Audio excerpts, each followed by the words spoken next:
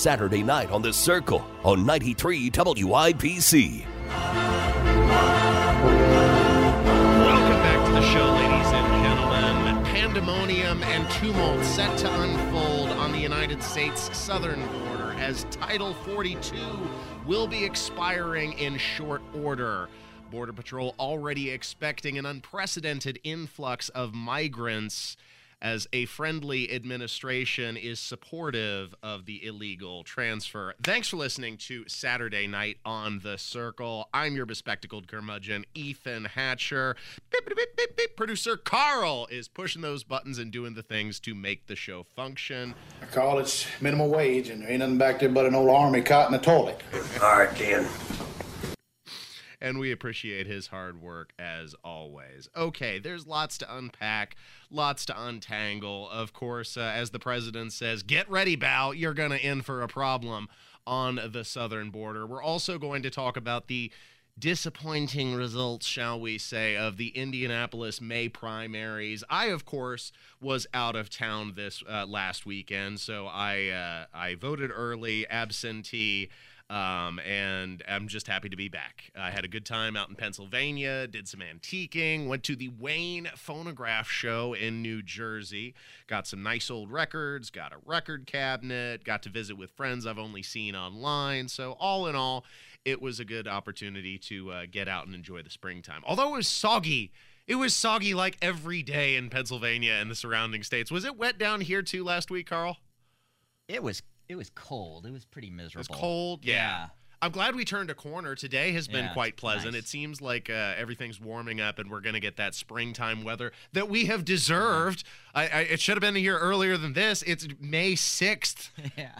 But I'll take it. Anyway. Okay, so Title 42 set to expire, a provision that was implemented in March of 2020 under President Donald Trump's tenure.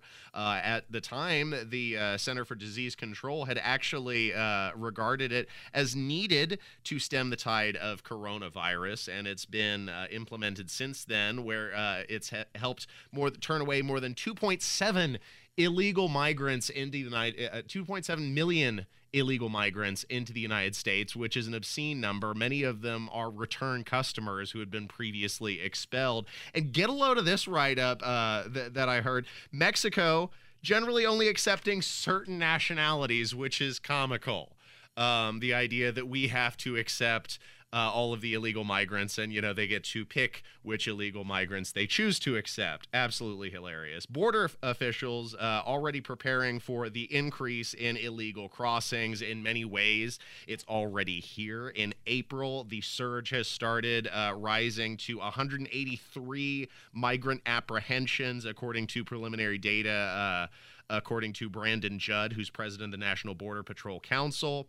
Texas cities of Brownsville, El Paso, and Laredo already declared emergency declarations because of the record levels of migrants in their cities. He wants to talk to border officials ahead of the expected surge next week. We went out with some of those Border Patrol officials and agents today as the apprehended migrants tried to show us new ways they're preparing for this surge through technologies, through more phone booths for migrants to be able to call asylum advocates and asylum officers and try to get their cases made. And they're trying to show us how they can more rapidly deport migrants now, more so than they ever have before. But people I've spoken to say the sheer numbers could still bring the system to a halt if they get over capacity. And they're already at the brink here. Just behind me, we've seen hundreds of migrants crossing the Rio Grande, and then they're quickly put on buses to get out of here.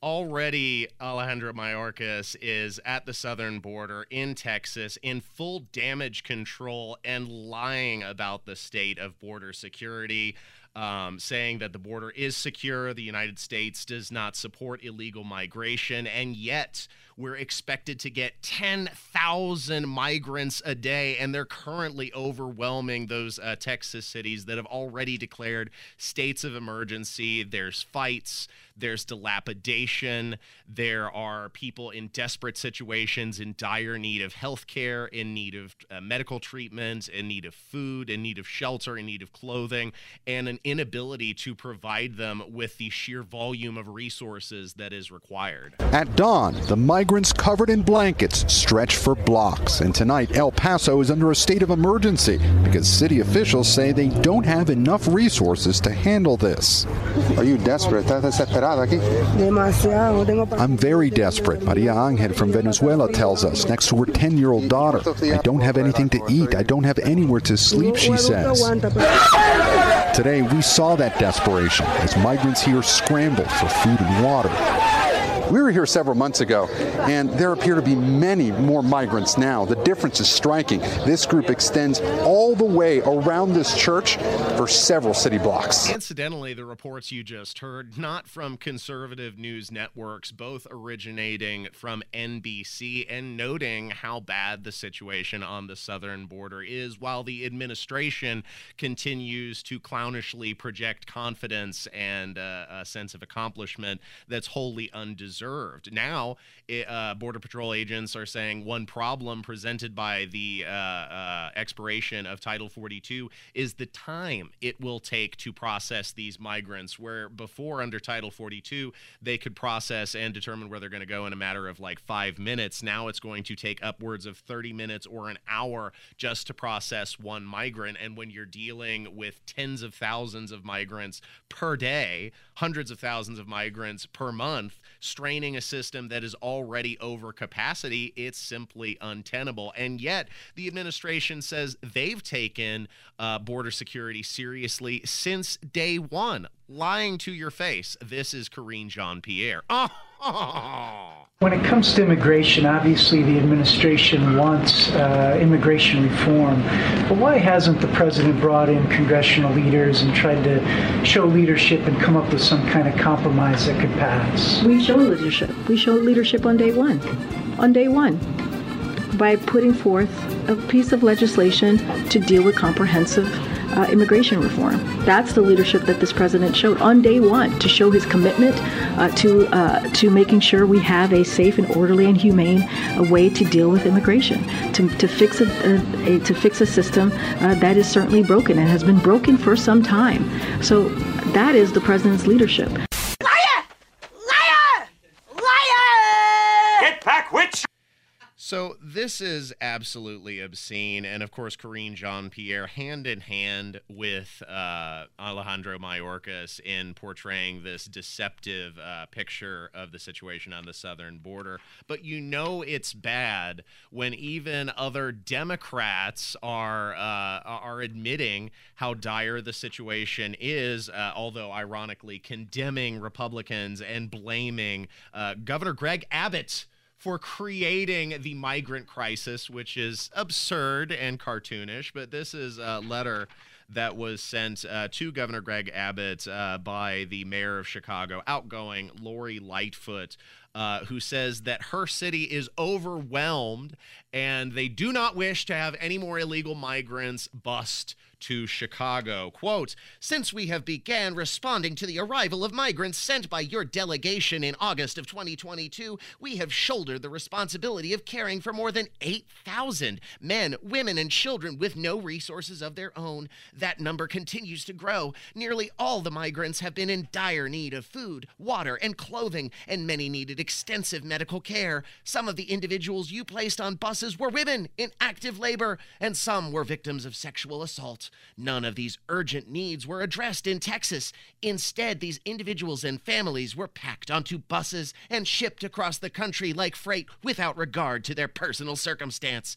I know by your actions that you either do not see or do not care about the trauma these migrants have already faced and continue to suffer under the humanitarian crisis that you have created." Yes, Governor Greg Abbott, the governor of Texas, has created the migrant. Anyway, continuing. "But I beseech you anyway, treat these individuals with the respect and dignity they deserve. To tell them to go to Chicago or inhumanely bust them here is an inviable and misleading choice." Yes.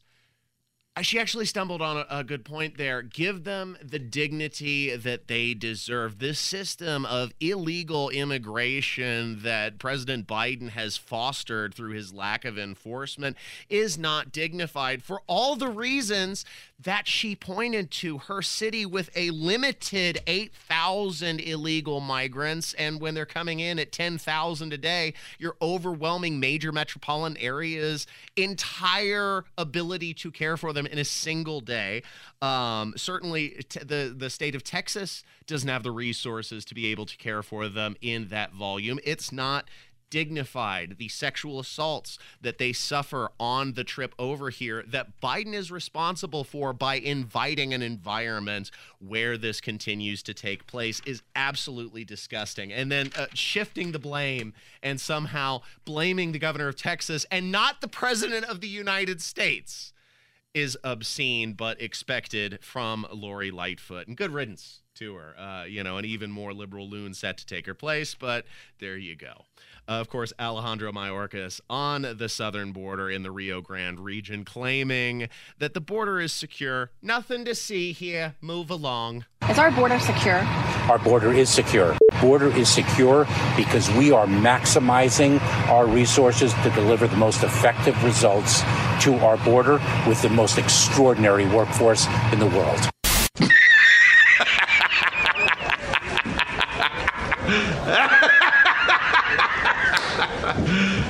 Are you serious? Biden administration definitely known for its tough on illegal immigration policies. Not.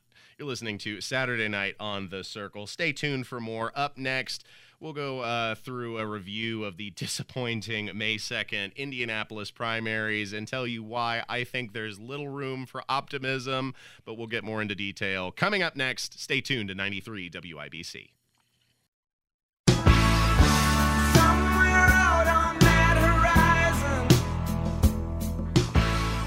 You're listening to Saturday Night on the Circle on 93 WIBC.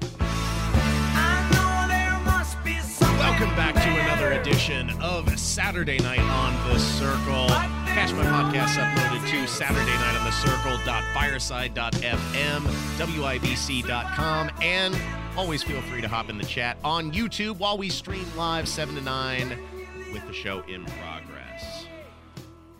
Of course, the Indianapolis primaries were held on May 2nd, and I found the results to be unsatisfying, disappointing, and probably indicative that we will be saddled with term 3 of Joe Hogsnot as the mayor of Indianapolis. Not a lot of reason to feel positive. Don't get me wrong. Now that Jefferson Shreve has won the May primary, he assuredly has my vote. I believe that under Joe Hogsett's leadership, the city has rapidly deteriorated. Crime has ballooned out of control because of lax enforcement from the mayor's office and the prosecutor's office, which work hand in glove. But that said, I do not think Shreve's approach is likely to win in the Indianapolis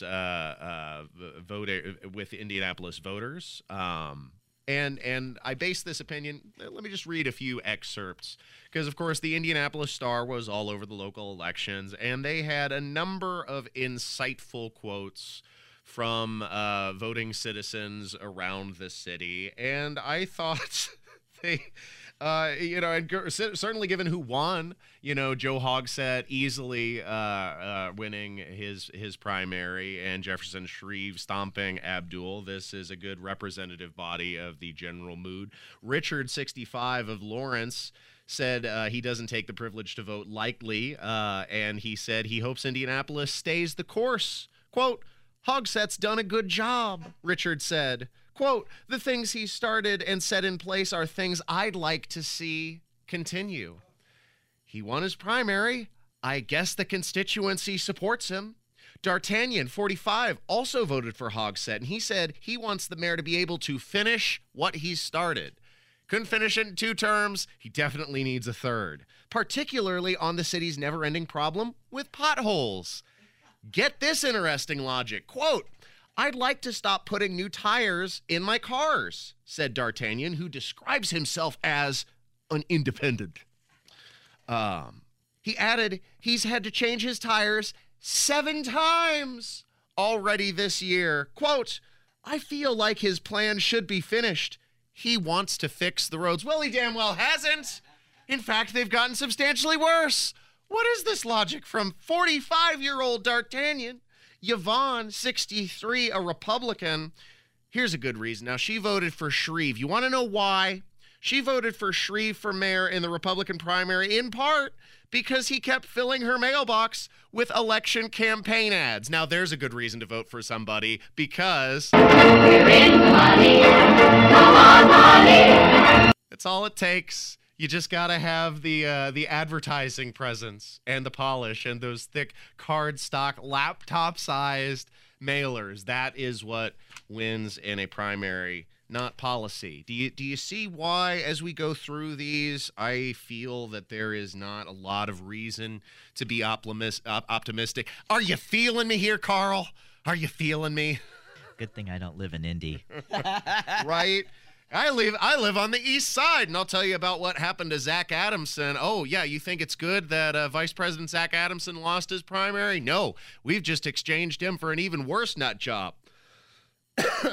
Kyle, 39, of Indianapolis, stopped by the city-county building to turn in his absentee ballot on Tuesday morning. He voted for current Mayor Joe Hogsett. Quote, "That's who I put my faith in." He also supported the IPS referendum. Quote, "Schools always need more money, period."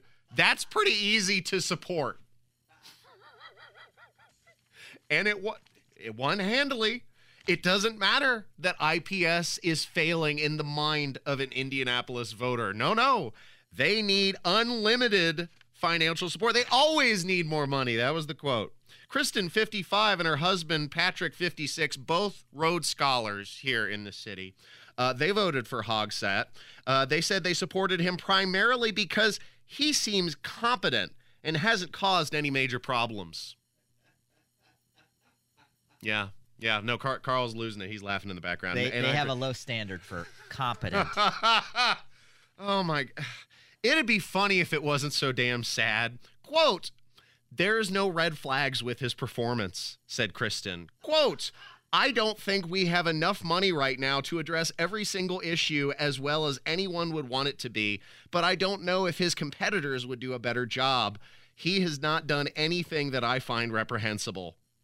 The couple acknowledged that Hogsett tends to play it safe and doesn't grab many headlines, but that's not a bad thing in this political environment, they said. Quote, "More substance and less show." Yes, that is an encapsulating sentence that I can think of that would describe Joe Hogsett. More substance and less show. There's not a lot of reason to feel optimistic about the future of Indianapolis election, folks. And although I plan to vote for Jefferson Shreve in the general election this November, you got to convince these people who think Hogsett is unobjectionable and actually doing a good job on things like the road. He needs to finish his plan. You got to convince those people, at least a fraction of them, to cross over and vote, or else you're going to lose. And I think Shreve is unfortunately doomed to lose. Now, there were several incumbents who were unseated in the Democratic primary, and that was interesting. Of course, Joe Hogsett easily winning. But several newcomers joining the council in November. They tossed aside Monroe Gray, a veteran of 3 decades. In District 2. Jesse Brown going on to defeat Council Vice President Zach Adamson in District 13 on the east side, taking 56% of the vote compared to Adamson's 44%. Now, if you were excited because you think this might indicate a change, a departure from the liberal policies of Zach Adamson, you would be wrong. Here's what Jesse Brown campaigned on. She campaigned on a progressive agenda, calling for housing for all, union workers for those who want one, and not using police to address the root causes of crime. Yes, that's the issue with Indianapolis crime. We need to not use police, according to incoming councilwoman Jesse Brown. Do you see why I'm not overly optimistic for the direction of Indianapolis in the coming years? This is a problem, folks. Y'all better wake up. We need to get some competent candidates in here to run on Republican values and get the city under control, because it's just going to deteriorate we're looking at rapidly becoming at as or worse than the city of Chicago. And this is supposed to be the jewel of the state. This is supposed to be the capital city, and we're allowing it to rot on the vine. It's disgusting.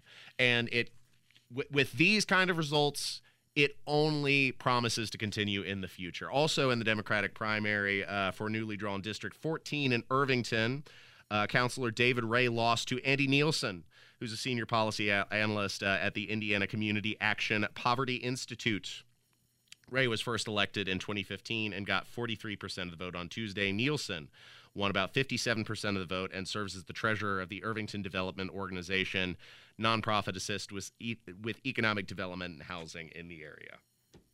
So that's what happened on the Indianapolis primaries. My friend Abdul lost. I think he only got 26% of the vote. I'm happy to have supported him. I was proud to cast my vote for him early in the election. And now that Shreve has won, I will support him. We may even have him on the show and interview him and see why he thinks he will be able to overcome the not inconsiderable obstacles in his path to win the Indianapolis mayoral election. But wish him all the luck in the world. We need a change of leadership. I certainly won't be voting for Joe Hogsnot. Thanks for listening to Saturday Night on the Circle. We've got a lot more content to come. Up next, of course, is my cavalcade of cartoonish sound bites collected through the week. Hat Tricks with Hatcher is up next. Stay tuned. Hey guys, thanks for listening to the Saturday Night on the Circle podcast. Be sure to catch us live every Saturday night from 7 to 9 Eastern on 93 WIBC Indianapolis, and watch us on the YouTube live stream where you can comment live with other fans. I am he as you are, he as you are, me, and we are all together. See how they run like pigs from a gun, see how they fly. This is Saturday Night on the Circle on 93 WIBC. Sitting on a cornflake. Welcome back to another unforgettable edition of Saturday Night on the Circle with your host, Ethan Hatcher. This week, the cavalcade of shame continues while the administration officials scramble to project competency in a failing presidency. And Joe Biden makes his boldest claim yet while defending his capability of holding office. If you long for the days of relative normalcy, a shocking headline from a mother of a trans child will shock and appall you as a reminder for how far America has fallen. But some celebrities like Megyn Kelly and Bill Maher are pushing back against the insanity on this week's edition of Hat Tricks with Hatcher. It's time for another one of Hatcher's Hat Tricks. The story you are about to see is true. The names have been changed to protect the innocent. You're listening to Saturday Night on the Circle, where I'm your host, Ethan Hatcher, and producer Carl beep, beep, beep, beep, beep, is pushing those buttons and doing the things to make the show function. We begin returning to Alejandro Mayorkas, who is covering Biden's ass big time. He was asked on Meet the Depressed whether or not the president is capable of serving office as an 82-year-old. Here's what he had to say. There's a lot of questions about President Biden and his ability to serve in a second term. You see him up close, face to face. What say you? Is he up for a second term? Oh, Chuck, 100%. Incredibly sharp, incredibly probing, incredible command of the details, probing on the details, asking tough questions. Absolutely. I'm incredibly proud to serve in his administration. I am incredibly proud of the work that we have done across the board. You have full confidence he can serve a second term? 100%. You have to get out of denial. I've had failure in my life, but one thing I'm not in is denial. You're in denial. I'm not in denial. Without a doubt, she's in denial. There's so many things wrong, and yet everybody's in denial. Stop being in denial! How can you say the president is up to the task of serving a second term? Every day he produces new gaffes like EIGH percent. Looks like you got something to say too. Yeah, because Alejandro is a comedian. Yes. Yes, certainly. But it's not funny when you're actually dealing with the executive who is himself a laughingstock. and they are trying to represent him as being suited to a second term. Like, okay. Kamala Harris ironically stumbled backwards into advocating for fiscal responsibility while defending raising the debt limit to pay for the United States runaway spending. Here's what she had to say. To put it simply, this is an issue about the responsibility that the United States Congress, as an extension of the United States government, has to pay its bills. Yes. You have to pay your bills. We have to pay our bills. Everyone watching has to pay their bills. You spend the money, you need to pay for it. You put money on your credit card, you need to pay for it. The United States Congress needs to step up, and where the Republican caucus is standing the way needs to step up and agree that there is a responsibility to pay the bills. He's out of line, but he's right. So she's advocating for raising the debt limit, but ironically, she's doing so under the premise of the United States needing to pay its bills, which is correct, but also ironically the reason for why we need to not continuously raise the debt limit, to fund the unlimited increases in spending that the Congress has burdened future generations of Americans with. We're now standing in excess of $30 trillion of national debt, which only continues to grow. And she accurately stated, you have to pay your credit card bills, so America should have to pay its as well. Several states operate under balanced budget amendments, but not the federal government. It can be done, but they would rather use the spending as a means to buy votes, which is a concept that unfortunately we see actively used here in the state of Indiana as well. Now, here was a funny claim made by Joe Biden. He once said he would cure cancer, but I think this even tops that bold claim. Here's what he had to say when defending his fitness for office in an interview on MSNBC. Why would an 82-year-old Joe Biden be the right person for the most important job in the world? Because I've acquired a hell of a lot of wisdom. I know more than the vast majority of people. I'm more experienced than anybody's ever run for the office. And I think I've proven myself to be honorable as well as also effective. I think I can smell shite. Yes, I can definitely smell shite. I know pretty much more than anyone else in the room. The most qualified person for the... Okay. That is quite an overestimation of our geriatric executives' ability, but that's what they're going with. That's what you're going with. You heard it several times now that they are sticking with President Biden, and basically what you can count on if you vote for President Biden or if he wins re-election. You're not voting for President Biden. This will be President Kamala Harris. I don't think he can make it through another term. But we'll see. Get ready for that, Bal. Now, here is an interesting headline. Just absolutely gross, but kind of encapsulates why so many people have taken objection to the inclusion of transgender ideology so prominently in the public sphere. This is a headline that I don't think I ever expected to read. Mother of transgender teen woke her out of deep sleep to insert lubricated dilator into neovagina to keep it from closing. This is being publicly discussed on cable programming.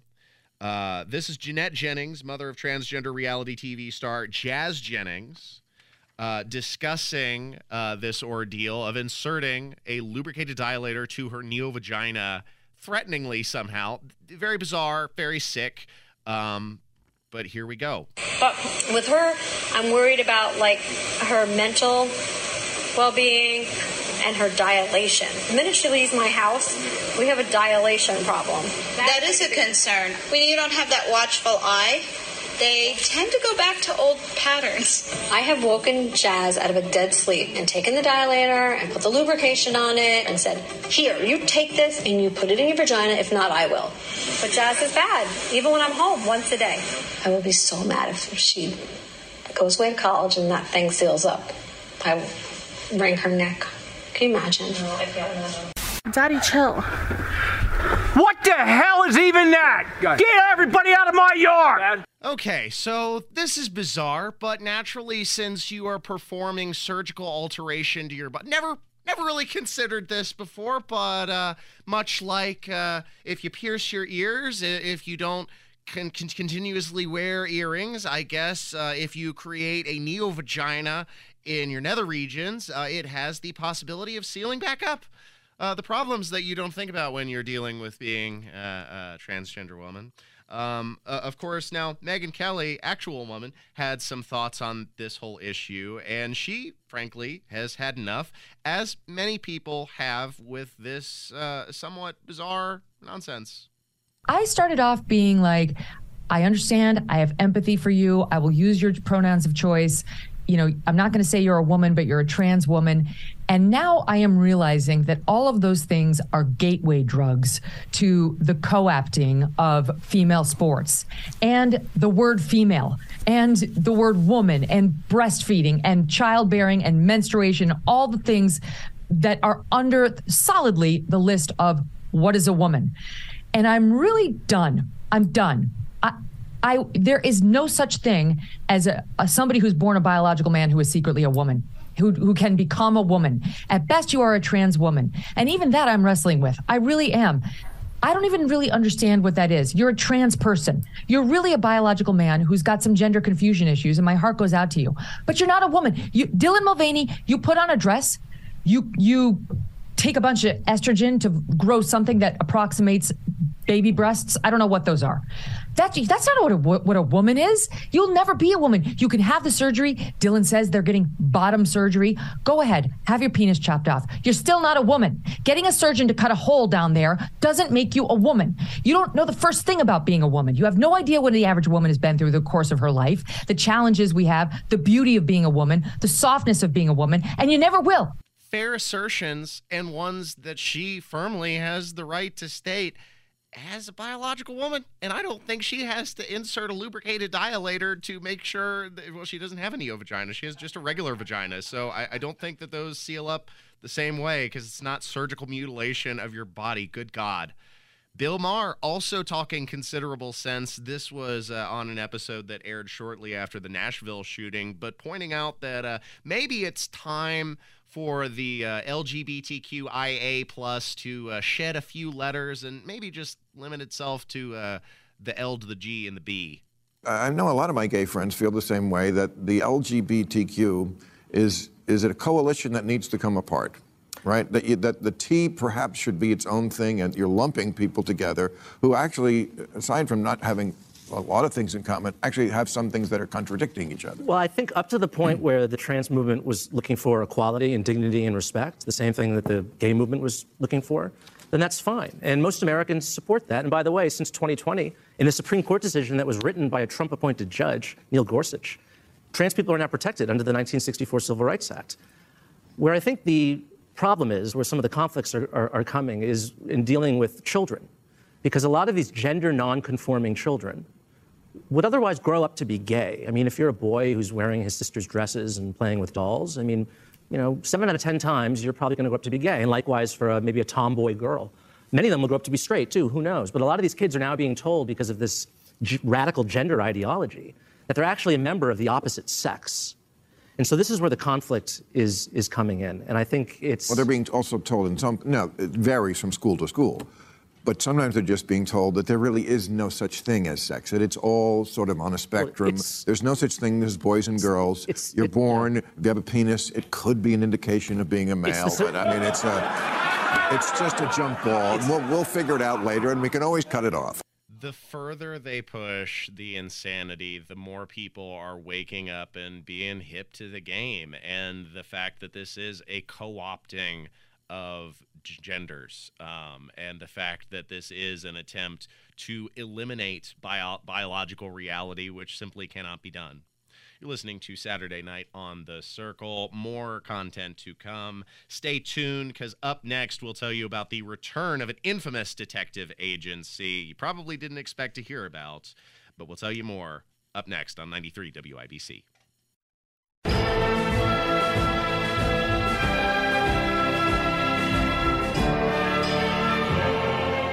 You're listening to Saturday Night on the Circle on 93 WIBC. Welcome back to the show. This is Saturday Night on the Circle, where we're coasting things to a close. But before the segment ends, wanted to talk about the return of the infamous Pinkerton Detective Agency. Yeah, you probably hadn't heard from them in a while. Famous for union busting throughout the 19th and early 20th centuries, but now they are private detectives, and who could have imagined that the world of trading cards like Magic the Gathering and Pokemon was so cutthroat?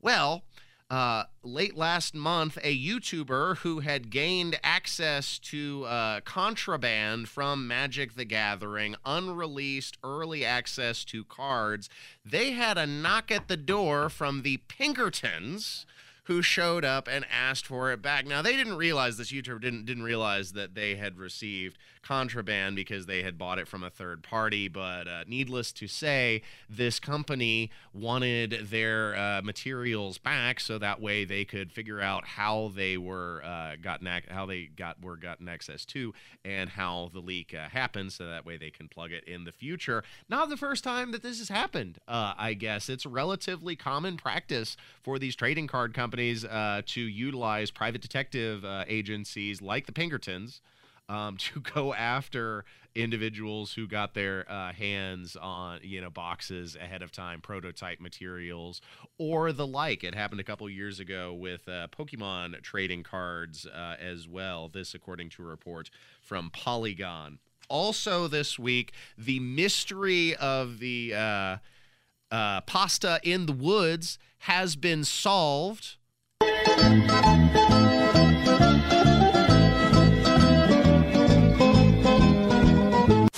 You may have seen piles of the pasta in woods surrounding New Jersey. Well, neighbors have finally solved the mystery. Turns out came from a nearby neighbor whose parents were selling their home. He's a veteran, and in cleaning out the house, they had extra loads of pasta, and he dumped it in the woods uncooked, thinking it would biodegrade. But then what happened is, of course, we had those heavy rains, and it soaked the East Coast, thus soaking the pasta and giving them the noodle-like consistency. And that's the mystery finally come to a close, if you wondered about that. Interesting stuff. Coming up in the next hour, we've got fun things to talk about, including Governor Holcomb signing the bill that requires parents to be informed if their children choose to change gender pronouns at school. Obviously important given some of the sound bites that we heard this hour. We'll also have guest Brian Baker into the studio. He's going to join us. We'll be talking about Tucker Carlson's departure. Since I was out of town last week, I have not gotten to discuss that yet, and I think it's important, asking what's in store for Fox, what's in store for Tucker, and what people expect out of the broadcasters. And we'll also be talking about JP Morgan's vulture-like acquisition of First Republic Bank. All of this coming up in hour 2. Don't miss a moment of Saturday Night on the Circle.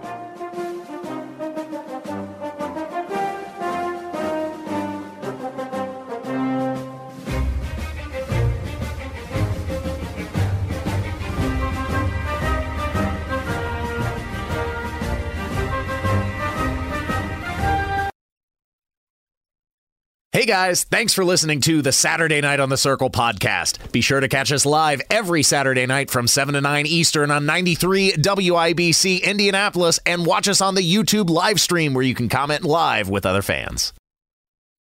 But you tell me over and over and over again, my friend, you don't believe we're on the eve of destruction. You're listening to Saturday Night on the Circle on 93 WIBC. Don't you understand what I'm trying to say? Can't you feel the fears I'm feeling today? If the button is pushed, there's no running away. Broadcast live, and find my podcast uploaded to Saturday Night on the Circle.fireside.fm and WIBC.com. We'll be starting this hour discussing Governor Holcomb signing a bill into law which would ban human sexuality instruction from kindergarten through third grade, as well as requiring school officials to inform parents if their children require or request a pronoun change. We'll be getting into that. But, of course, just finding out in top of the hour news that we have suffered another mass shooting, this time taking place at an outlet mall in Allen, Texas. The shooter is down. An off-duty police officer was able to respond to that situation. Multiple casualties, although the amount at this time is still unknown. This happened earlier Saturday afternoon.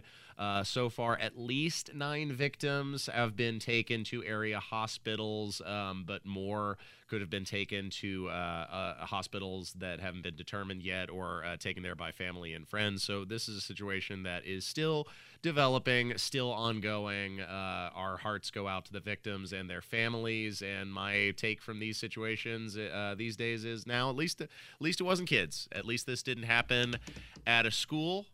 So we can be thankful for that. I guess these shooting incidents have just, we've decided that they are a part of living here in America, and we are fine with it continuing to happen. I have no doubt that another mass shooting will happen in the future. And I guess there's just nothing that can be done. It's unfortunate. But yeah, multiple casualties down there. Our hearts and our thoughts go out to the victims of Allen, Texas, and their families. You're listening to 93 WIBC. In slightly better news, Governor Holcomb signed into law 91 bills on Thursday. One of them didn't think Governor Holcomb had it in him, but he decided correctly to sign a bill into law which would prohibit sexuality instruction from kindergarten through third grade, as well as requiring school officials to inform parents if their children request a pronoun change. I think this is perfectly this is perfectly acceptable. Of course, parents have the right to have a say in their children's lives, in their children's mental well-being. And if there are problems, then school officials need to make parents aware of that, so that way they can have a discussion and give the children the help and the attention that they require. Now, some LGBTQ advocates say that the bill risks outing kids to their parents, which would cause them to be unsafe in their own homes.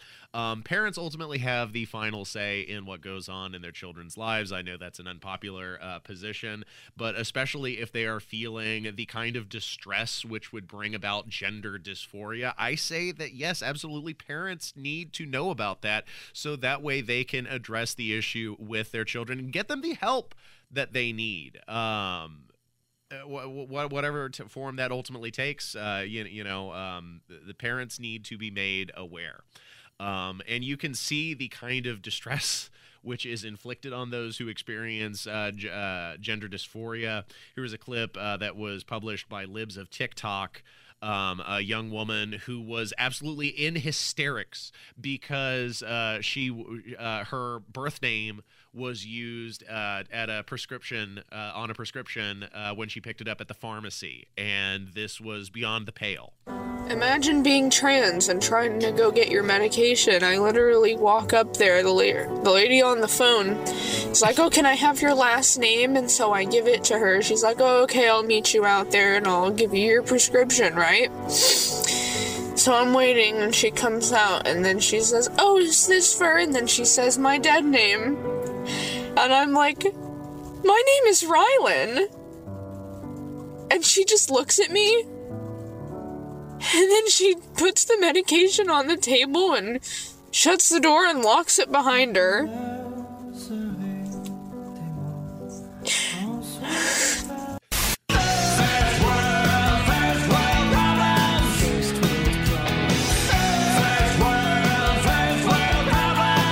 You know, like for legal reasons, they have to use your name because they can't just hand prescriptions out to anyone who walks through the door. Oh, what's your name? It doesn't matter much what's on the bottle. Who cares? Here, have some controlled substances. This is just a bizarre take, and probably, again, circling back to the bill that Governor Holcomb signed, like, if she had gotten the attention necessary from her parents. Maybe she would have been adequately equipped with the Constitution necessary to pick up a prescription at the pharmacy. Like, this is not complex. It certainly isn't oppressive. And if it's that important to her, Rylan, she can go through the legal process necessary to change her name. That's all there is to it. Another reason why it's important for parents to be aware of this. This was another crazy headline. In addition to the one from last hour, we'll go ahead and read that again. Mother of transgender teen woke her out of deep sleep to insert lubricated dilator into neo-vagina to keep it from closing. Well, also competing for weirdest headline, a drag mom who mentored 11-year-old at Satan-themed pub sentenced for 11 child sex felonies. This was in the state of Oregon. A drag mom mentoring an 11-year-old at a Satan-themed pub sentenced to less than a year for 11 felony counts of child sex crimes. Kelsey Metaboran, 31, pled guilty on March 23rd to 11 counts of encouraging child sexual abuse in the first degree. Another charge of using a child in a display of sexually explicit conduct was dismissed. She's going to serve 11 months in jail, 5 years on probation, and will need her probation officer's permission to have contact with minors in the future. Also banned from contact with the victim. She will have to register as a sex offender. Now, this was this took place at a pub that was supported, naturally, by the LGBTQ community. They shouted down protesters of this drag event and called them Nazis. And what was really going on was they were promoting child sex crimes. Now, this happened in the state of Oregon. I believe it was in Eugene, Oregon, in Nick's Pub. So for this to have been identified and successfully prosecuted in the state of Oregon, imagine how obscene what was going on actually was.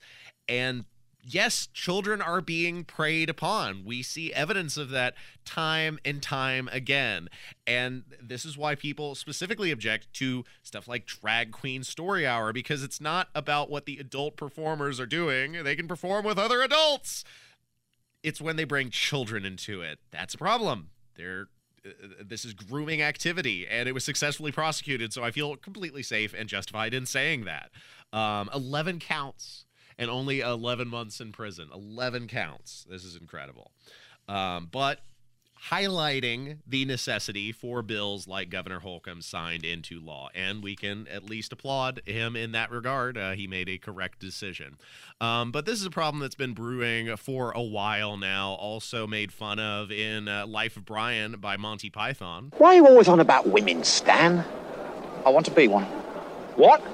I want to be a woman. From now on, I want you all to call me Loretta. What? It's my right as a man. Well, why do you want to be Loretta, Stan? I want to have babies. You want to have babies? It's every man's right to have babies if he wants them. But you can't have babies. Don't you oppress me. I'm not oppressing you, Stan. You haven't got a womb. Where's the fetus going to gestate? You're going to keep it in a box? Here, I've got an idea. Suppose you agree that he can't actually have babies, not having a womb, which is nobody's fault, not even the Romans, but that he can have the right to have babies. Good idea, Judith. We shall fight the oppressors for your right to have babies, brother. Sister, sorry. What's the point? What? What's the point of fighting for his right to have babies when he can't have babies? It is symbolic of our struggle against oppression. Symbolic of his struggle against reality. I mention this clip because John Cleese has also joined a growing list of celebrities who have stood in opposition to this battle against reality, tweeting his support, quoting from a British journalist, Martin Dobney, regarding his reaction to a cycling race which took place in the UK where a transgendered female entered the women's division and won in spectacular fashion, something the journalist said should not have happened, to which Cleese agreed, stating simply, biological men in women's sports have an unfair advantage. And he was, of course, given the fifth degree, raked over the coals on Twitter, but it's important for these celebrities to actually speak in defense of these issues because they have been a force to be reckoned with in the shift of the culture, and this is clearly a bridge too far for many. You're listening to Saturday Night on the Circle. More content to come. Friend of the show, Brian Baker, joins us next. We'll be talking Tucker Carlson and what he's got in store for planning in the future. Stay tuned to 93 WIBC, Saturday Night on the Circle.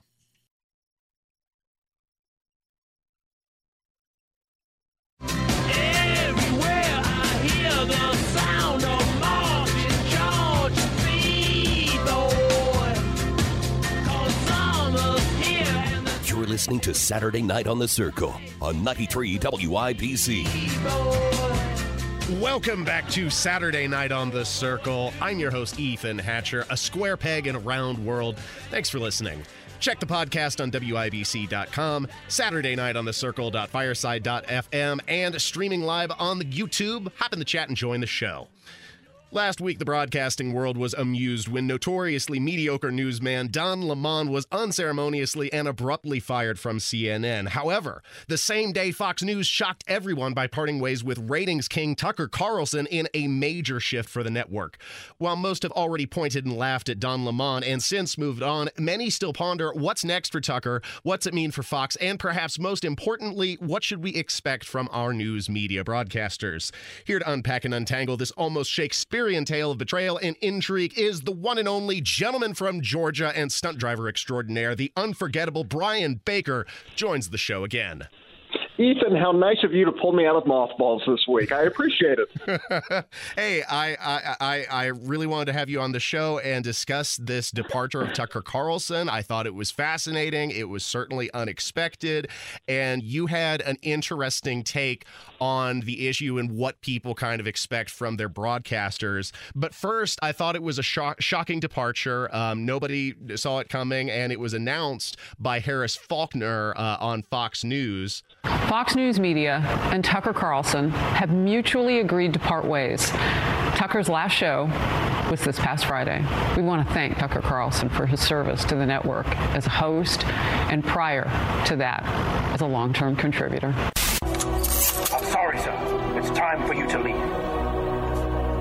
And so it is. Nobody saw this coming, Bri. What was your first reaction after the news hit last Monday?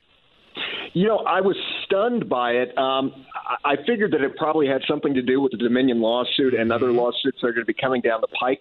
But nevertheless, it was still extremely surprising to me because Tucker is responsible for a massive amount of their audience, and he draws huge numbers, and as a result also brings in a huge amount of revenue. So, yeah, I was really startled by it, especially when you look at how long they've held on to some of their other hosts who have perhaps been involved in things that are a little bit more nefarious and things that have cost the network millions and millions of dollars. And granted, this settlement with Dominion is certainly expensive, but it's not as though Tucker was the only person that had a hand in that. You know, it seems like the entire network ran with a narrative. No, $787 million is certainly nothing to sneeze at, but Tucker Carlson not the only person involved with the Dominion settlement and what was going on. One of the things that was revealed during that were the messages that Tucker Carlson was communicating behind the scenes, and that was reported on by Reuters. Dominion alleged that Carlson allowed debunked election fraud claims about the 2020 election involving the voting technology firm to air on his show, while casting doubts on the plausibility of those claims in private messages that emerged in legal filings. Here's University of California, Los Angeles Communications Studies professor Tim Groeling. I think that the Dominion trial has damaged Fox's brand by making it clear that he was saying things he didn't believe, that he was saying one thing and believing another. And I think that is, damaging for that relationship, but it also means the people who trust him might go with him. So there the professor is touching on the issue that I think is most important and why Tucker's departure doesn't necessarily move the needle for me. I wish him well in his career, and certainly I think he's going to have a following, but I expect more from my broadcasters, and behind the scenes, it seems unquestionable that he was communicating beliefs he didn't share on the air, and he was just pandering to the audience. I don't want to listen to a broadcaster just because I agree with the lies they tell me. Well, and I get that take, Ethan. I think my view on it is this.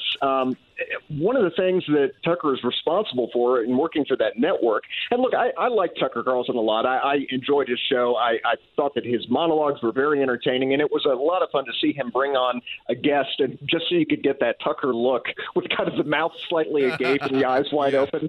But with that said, he's being paid millions of dollars by Fox News, and part of that is that you really have to kind of toe the line with the company and what they want to portray, and their brand is more conservative news, just like CNN up until this point has been more on the liberal side of things.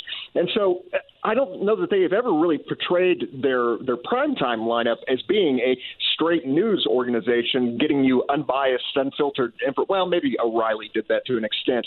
But I think Tucker's always been very clear that he has certain political leanings and a certain political bent.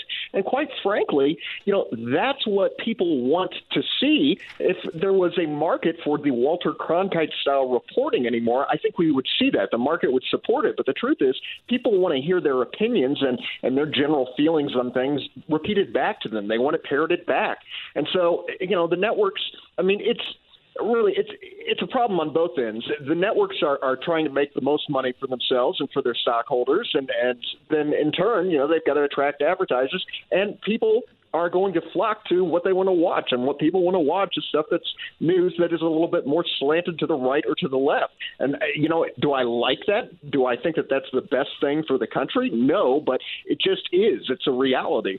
Well, that's not quite the issue that I was talking about, because I don't have an issue with the fact that Fox News is a conservative-leaning news organization or approaches stories with that conservative perspective, and I agree that's largely expected from the brand of Fox News. We know that's the perspective that their hosts are going to purvey. My issue is that the stories Tucker chose to promote, he did not believe in. An example being the Dominion software claims, specifically a text message he sent to his producer on November 9th, when he said this software crap is absurd. We don't know anything about the software that many say was rigged. We don't know. We ought to find out. So he doesn't believe in the claims that he's advancing on his news program. He promoted Trump, but then privately he said, quote, "I hate him passionately." On January 4th, before the riot at the U.S. Capitol, he said of Trump's presidency, "We're all pretending that we've got a lot to show because admitting what a disaster it's been is too tough to digest. But come on, there really isn't an upside to Trump." And as much as I've criticized the former president, I would say that there were benefits to his administration. I would not summarize it so harshly. So it disturbs me that Tucker chose to promote stories that he didn't give credit in, and that seems fundamentally dishonest to me. I feel like that's damaging to not only the brand of Fox News, but to the integrity of journalism and storytelling in broadcast media. Fair enough, and I would agree with you that it is damaging to the integrity of broadcasting and journalism. With that said, however, people fail to realize, because it's presented as news, just like reality TV is presented as being the truth. But what it is really an exaggeration. And a lot of these political pundits, especially on conservative shows, on liberal shows, they're playing a character. They're playing up to that audience and to what the audience wants to see. And so, I can tell you, I know a major name broadcaster who's in the L.A. market, and he is on a daily basis getting out there and making a great argument for the conservative point of view and perspective, and he believes in none of that. He's on the other side of the political aisle, but he's playing a character. And again, I agree with you. Is it damaging to the integrity of journalism and to news in general? Absolutely. But it goes back to what is going to drive the revenue, and the fact is that they could play it straight, they could have integrity, but hey, maybe they're not going to keep their job, or B, maybe the network's not going to make any money, and as a result, you don't have any news coming out from that organization. So, I mean, is it sick? Is it ridiculous? Yeah.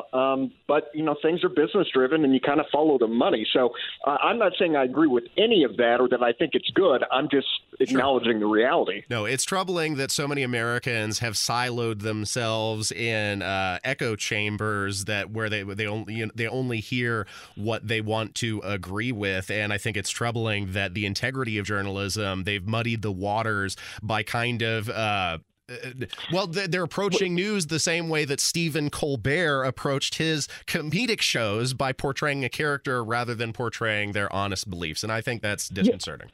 Yeah, absolutely. But I will tell you one thing.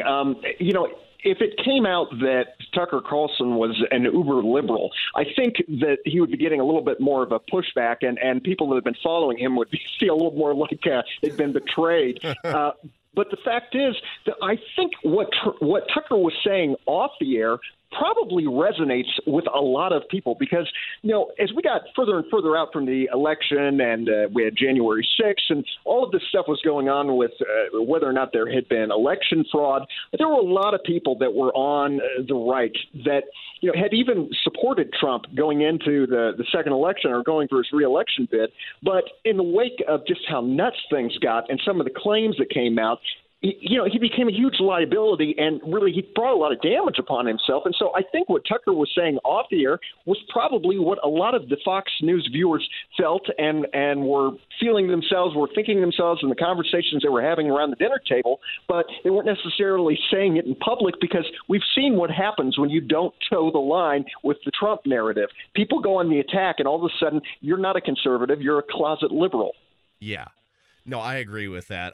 But let's wrap up the segment. What does this departure mean for Fox News? Where do they go from here? And for that matter, where is Tucker Carlson going to go in his career, in your opinion? Well, Tucker Carlson's going to be fine. He has such a massive audience. And, I mean, look what Megyn Kelly has done with her personal brand, launching her own channel, and she's making money. Tucker got a $100 million offer from some network, or maybe it was Newsmax. So, I mean, he's going to be fine, and he'll bounce back, and it'll probably ultimately be in his best interest that he left. But for Fox News, this is disastrous. If you take a look at what their ratings have been since they let Tucker go, the viewers are punishing them. I'm telling you, for some reason, the folks that are fans of Tucker Carlson are much more passionate than the folks that were behind O'Reilly. And so the network's the viewer is really angry about this. They're punishing Fox News, and in terms of their general revenue, because really, I mean, nobody cares about the daytime programming. It's prime time, and that's where all the money is, and that's going to evaporate very quickly. So I think they're in a lot of trouble, and they're going to regret making this decision. And it appears at this point as though really he was sabotaged from within, someone within the public relations department that got these audio clips and leaked them to the press herself. So it's pretty sick, and I think they're ultimately going to really suffer. Well, supposedly the decision to let him go came all the way from the top, from Rupert Murdoch. I think Fox News is certainly suffering in the short term. They've already lost millions of dollars, but we'll see. I think maybe long term the network bounce back. They have bounced back certainly from prominent departures before. Bill O'Reilly, like you mentioned, also Glenn Beck. It'll be fascinating to see who they elevate in the place of Tucker Carlson's absence. I know this. The gold companies will keep advertising with them. They've got nowhere else to go. You're listening to 93 WIBC. Stay tuned, because coming up next, we're going to talk about J.P. Morgan picking the bones in the banking financial crisis. They're swooping in, absorbing another bank. We'll tell you all about it coming up next on Saturday Night on the Circle. Hey guys, thanks for listening to the Saturday Night on the Circle podcast. Be sure to catch us live every Saturday night from 7 to 9 Eastern on 93 WIBC Indianapolis, and watch us on the YouTube live stream where you can comment live with other fans.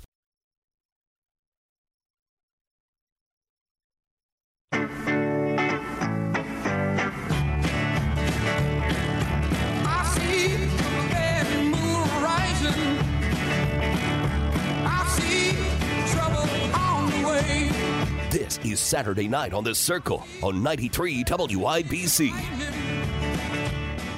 You're listening to Saturday Night on the Circle, another fine edition of the show with your bespectacled curmudgeon, Ethan Hatcher. Podcasts uploaded to SaturdayNightOnTheCircle.fireside.fm and WIBC.com. Also, feel free to hop in the chat and join us live on the YouTube. Since the collapse of Silicon Valley Bank and Signature, one monopolistic interest has emerged to pick over the bones of these institutions like a financial vulture. JP Morgan Chase has swooped in to absorb First Republic and meanwhile has taken many of the fleeing former customers of Silicon Valley. Joining us again to help determine if this is the death bell for the regional banking system is the ladies' man, man's man, and man about town, Brian Baker. Thanks for sticking around, my friend. Thanks for having me on, Ethan. I appreciate it. Okay, so this is big news. It's not looking good for regional banks. The Biden administration standing firmly behind the era of the mega bank. FDIC announcing on Monday JP Morgan Chase has purchased First Republic Bank. Its collapse now eclipsing Silicon Valley as the second largest financial failure of a banking institution in U.S. history. To say the least, Bri, this ain't good. No, it's a disaster. Let's kind of back up real quickly and explain what happened on this too, Ethan. When the Federal Reserve started hiking rates significantly, that also pushes up. They were simultaneously selling bonds, unloading bonds, so they were reverse of quantitative easing. And interest rates start popping up, and as a result, the yields on the treasuries start going up as well. So you now have the opportunity to take your money and put it into a U.S. Treasury bill and get significantly more interest on that money. And it's relatively safe. I mean, it's unlikely that the government's not going to pay its bills. Or you could leave it in one of the banks and get a measly, maybe 1% or perhaps 0.5%. Or if you're with one of the mega banks, you're maybe getting 0.05%. Right. Banks have been screwing depositors for years. So folks start pulling their money out of these banks, and these banks were sitting on a ton of cash, Ethan. Their deposits were way up because folks got their stimulus checks and just pushed that money into savings. And so as a result, man, they were sitting on these deposits. And in the meantime, people start pulling this stuff out. They start buying treasuries because they're getting a better deal. And then on top of that, these banks that had bought bonds but bought them at a much lower rate are now having to make up for the fact that they've got depositors fleeing. So they have to sell these bonds, and they take a loss on that. And that really just, set off the whole set of dominoes, man, and people went into a panic. And now you have a lot of banks that, for the most part, were okay. They were solvent, and depositors were fine. They had, they were under the FDIC limits. But people have a tendency to panic when they hear bank failures, and they just want their money to be safe because, let's face it, we've been through enough here over the last few years. And so here's the sick part about all this. They put it into these big mega banks like J.P. Morgan, like Wells Fargo and Bank of America, the big mega banks, the too big to fail, the ones that screwed us all in the 2008 financial crisis, the ones that have been screwing depositors for years. And who's going to get taken out? They are. And here's the sickest thing about all this, Ethan. The Federal Reserve and the banks could have seen this coming, should have seen this coming more than a year ago. May I read you just a piece of an article here real quickly? Yeah, go ahead. Okay. This is from CNBC. Despite the Fed's big rate boost, most banks will still pay paltry interest rates. Depositors aren't likely to reap the benefits of rising rates soon. That's because the steps taken to avert the economic disaster in 2020 led to the U.S. banking being awash in deposits, and most lenders have little reason to attract more. Now, here's the interesting thing, right? If you're a mega bank, people want convenience. So you've got your ATMs, you've got branches all over the place. So J.P. Morgan Chase or Wells Fargo, they can get away with screwing people because, where else are you going to go if you want convenience?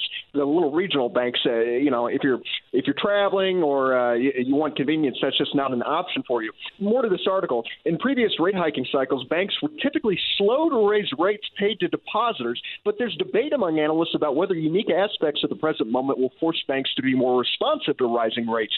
The outcome will have implications for millions of savers. Quote, consumers will be more aware of rate hikes given the faster speed at which they're occurring. This could put pressure on local and regional banks to raise their deposit rates more quickly. Move your money. Just as banks view the rates they pay savers purely as a business decision, savers should do the same. Put your money where you're going to get a better return. Would you like to know the date on that article, Ethan? Go ahead. May 5th, 2022. This is a year ago, well before the banks started falling apart. The fact that the folks that were sitting on the board of directors at these banks, the Federal Reserve, didn't see this coming is ridiculous. And yet, here we have this major meltdown now. And when it's all done, the mega banks are going to be left standing. And these smaller regional banks, these local banks, they're going to be out of business. And that sucks because those are the banks that really support small businesses. And for the most part, would also pay depositors a little bit of a higher rate on their money because, hey, they needed to attract customers. Well, it's also potentially setting us up for an even larger financial collapse as we're reliant on a few large institutions where most of the country's money becomes invested. Part of the strength in the economy is its diversification, and now customers are not only fleeing the former institutions of SVP, but like the customers of First Republic, they don't have a choice. They're just simply being flat out absorbed into the structure of JP Morgan Chase. This, as was reported by CBS.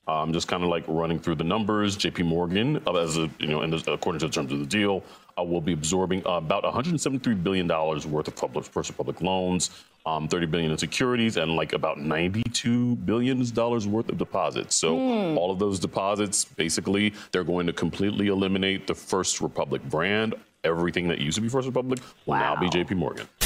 The dark side of the Force is a pathway to many abilities some consider to be unnatural. Isn't it fascinating who's benefiting from the banking collapse? A few select people, I should say, are getting very rich off of this financial failure. Yeah, they are. And once again, you see the nastiest of the nasty getting rewarded for bad behavior. We really, since 2008, we have really put ourselves in a bad position where we rewarded bad behavior back then. And so now there's an expectation in the market. And, once you've set that standard, and they were just talking about it with the collapse of Silicon Valley Bank. Folks that had 100,000 there, more than 100,000, they were still being covered even if they exceeded the FDIC limits because they didn't want the economy to collapse. So when you set that kind of a precedent, people are going to take risks, and these investment banks and people on Wall Street, they're going to continue to be more reckless, and ultimately, it hurts guys like us. Yeah. We're the ones that wind up paying the bill for all of that, and of course, Joe Biden will be 6 feet under by the time those chickens come to roost. Well, yeah, I was about to say your favorite person, President Biden, he's trying to spin this and touting the acquisition by JP Morgan Chase as a success because that means taxpayers aren't off the hook. Here's what he had to say. Regulators have taken action to facilitate the sale of First Republic Bank and ensure that all depositors are protected and the taxpayers are not on the hook. These actions are going to make sure that the banking system is safe and sound, and that includes protecting small businesses across the country who need to make payroll for workers and their small businesses. And so let me be very clear. While depositors are being protected, shareholders are losing their investments. The mega bank is not the friend of the small businessman. Not at all. But Joe Biden, I'm convinced, is a gentleman who probably can't figure out, how to put his pants on the right way in the morning. Probably needs assistance with that. So I don't know that he necessarily understands the implications of any of this at this point in time. But his spokespeople give him the rosy view and something to get out there and tell the general public. And the fact is, Ethan, I talked to referenced that article that was a year ago. Regulators weren't paying attention. The people in the Fed weren't paying attention. But the American consumers weren't really paying attention either. Why? Because we're busy talking about transgender issues and what's going on in our schools and all very important issues that need to be addressed. But we're talking about them to the exclusion of things that have a very severe impact on our economy. And that is how we got to this point, man. People have got to start paying attention and hold their leaders accountable. But the fact is that we can talk about that and wish for that as much as we want, but it ain't going to happen. No, I agree that we're being completely distracted by the sideshow, but I did think it was utterly gross that Joe Biden waddled out in front of the American people and tried to spin the monopolization of the American economy as a feature, not a bug. Yeah. Yeah. That's what politicians do, right? They want to get reelected, and so they spin us to crap. Ethan, I not to get us off track too much here, but I have gone back a couple of times. I like to watch old presidential debates, And I encourage the listener, and you too, Ethan, if you haven't seen it in a while, you go back and you watch those debates from the 80s between Bill Clinton and George H.W. Bush and Ross Perot. It is amazing to hear those politicians talk. One, because Bill Clinton sounds positively like a conservative, but at the same time, at least compared to where we are today, but at the same time, Ross Perot was out there, and everything that he is warning about came true. Every single thing. That's very true. And what that reminds me of is a clip from The Simpsons. Remember when the aliens, I think Kodos and Kodak, took on the Bill Clinton and Bob Dole skin suits and said, "As a young boy, I dreamed of being a baseball. But tonight I say we must move forward, not backward, upward, not forward, and always twirling towards freedom." And if it, if it sounds good and the person has charisma, that's who they vote for. What I was going to say about Perot, though, is they told the American people the truth, but that didn't get him elected. Because when politicians give you the straight talk and they say, listen, we're going to have hard times, we're going to have to cut back, and, it's going to be for the greater good in the long run, but we're going to have to suffer some pain, that doesn't get them elected. I mean, look, people do not vote with their brains, man. They get emotional and they go into the booth and they either stick with their party line, or they just decide, hey, this guy's the most charismatic or seems like the most fun. And my gosh, I fear what's coming next, man, because the truth is the pendulum always swings back in the other direction, and it seems like it's been swinging back and forth to a fair extreme here in the last few elections. So I fear what the future is going to bring. Certainly. I mean, there's not a lot of reason to be optimistic. It seems like there are cloudy skies on the horizon, but whatever happens, of course, you should stay tuned to 93 WIBC because we will cover every single moment.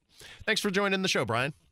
Thank you, Ethan. I appreciate it. Stay tuned to Saturday Night on the Circle. We got a lot more to come. So every time you stumble, never grumble. Next time you'll bumble even less. For up from the ashes,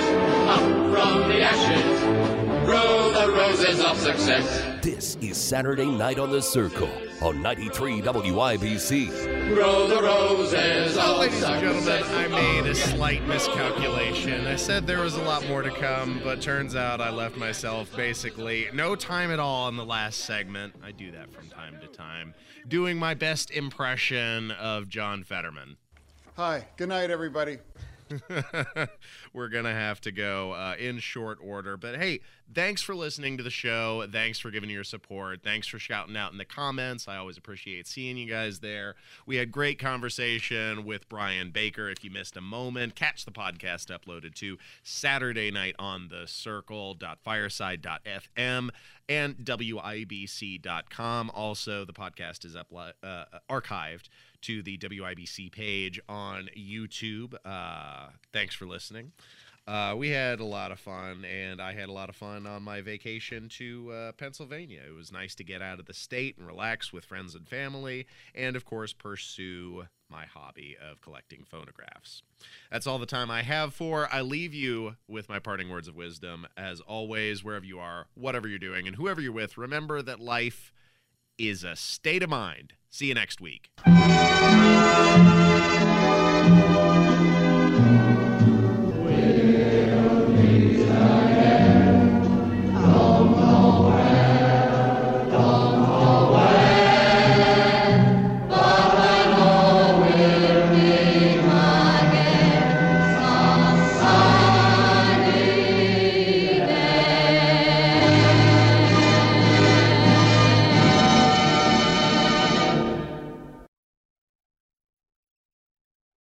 Hey guys, thanks for listening to the Saturday Night on the Circle podcast. Be sure to catch us live every Saturday night from 7 to 9 Eastern on 93 WIBC Indianapolis, and watch us on the YouTube live stream where you can comment live with other fans.